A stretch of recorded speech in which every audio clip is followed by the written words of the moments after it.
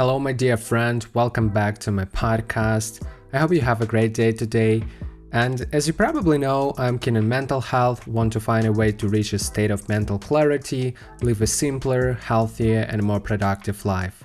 Busyness and being in a hurry used to be my best friends for a long time. I thought that having a tight schedule and not having enough time to rest is the only way to be productive. In point of fact, it's the only way to anxiety, stress, and burnout. So, to talk about productivity, we should understand that ideally, we have to maintain this state every day. It's all about habits, therefore it takes time. It's a marathon rather than a sprint. Therefore, we should be prepared as best as we can. We should think about our schedule, tools, and techniques in advance. So, I want to share with you the tips that help me to stay more productive. I arranged them in such an order that it will be convenient for you to implement them in your life. And the first step is to have a calendar. We want to have a daily routine here, plan our activities and our spare time. Moreover, we don't want to entirely rely on our brain's memory, we want to free our minds to solve more important problems. And I would recommend using Google Calendar. It's simple, convenient, and it's Google's ecosystem. After signing up, there will be a lot of empty space. It's really convenient to create different calendars within our account for work, for rest, for routine, etc. And because it's a podcast, and I don't have any possibility to show you interface, you have to do it yourself. But I assure you that there are no difficulties, you manage to do it on your own. So the second thing we should keep in mind is the working schedule. Many people have fixed working hours, others don't. Let's say that we have to allocate time for ordinary work from 9 a.m. to 6 p.m. So put it in your calendar, and if you have enough flexibility and you don't have fixed working hours, feel free to adjust this schedule for yourself. The third thing is a sleep schedule. I know many people may disagree with me, but my experience not just says, it literally shouts that our body wants to know when we have to wake up. And when I didn't have any sleep schedule, I was almost always like a zombie, drowsy, lethargic, and tired. My physical health and my mental health were in poor condition. And an important thing here is that you should wake up at the same time every day, but go to bed only when you're tired.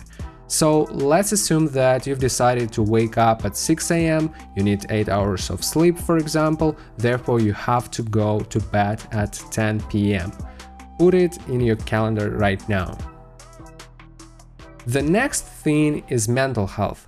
As a fan of meditation, I would recommend, you get it, meditating. But I know that there are a lot of other tools, and the most common are journaling, communication with other people, learning new skills, and physical activity. And the next thing is physical activity. We definitely shouldn't forget about our bodies because they impact our mental health a lot. So I usually do from 30 to 40 minutes of fast-paced walking or running. Let's say that you do it as well. Put it down in your calendar right now. We should also plan our rest time. I cannot say much about it because I meditate from 2 to 3 hours a day and it definitely helps me to rest. Anyway, suppose you will allocate an hour for reading books and an hour for talking with your friends and family in the evening, for example. And you will probably want to plan your meals. It's an extreme degree of planning. For most of us, it might look insane, but it's extremely helpful. Your body will know when we are going to eat and won't disturb us by a feeling of hunger during the day. But it's up to you whether to add it or not. So now we have everything we need in our calendar, but some activities don't have a strict schedule. And when it comes to note-taking, to-do lists, Kanban boards for any tasks, I use Notion. It's a powerful and complicated tool, but if you don't want that level of complexity, I would recommend Todoist, Apple Notes, or a piece of paper. It doesn't matter. The main idea here is that if a task has a strict schedule, we add it to our calendar. If it's not, we add it to a to-do list. And if you're talking about Notion, there are a lot of possibilities to use it. You can really organize your life and all of your projects here. It takes time to learn, but it's definitely worth it. You can create pages, you can develop your own LiveWiki page, you can use it as a board, you can create a database for your books, and a lot more. So we organized almost everything. The last question is how to perform tasks in a more productive way.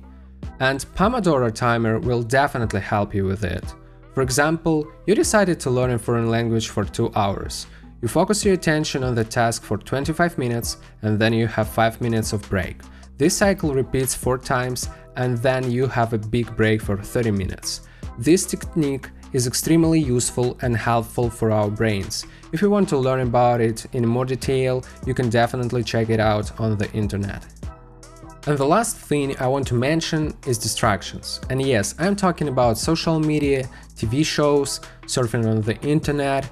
It's quite difficult to prevent yourself from doing these things instead of deliberately working on our tasks, especially when we are tired, when we are run out of energy, but we should use the power of mindfulness. You can use stickers, you can start meditating, you can use any other reminders, but you should keep yourself away from these distractions as best as you can.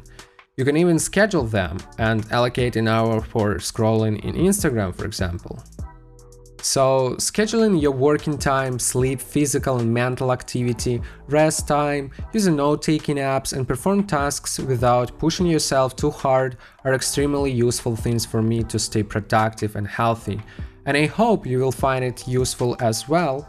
Do not forget that we should work with fun and curious mind in order to appreciate and enjoy our lives, rather than pushing ourselves as hard as we can towards anxiety, stress and burnout. So I hope it helps. Thanks for listening and have a great day today.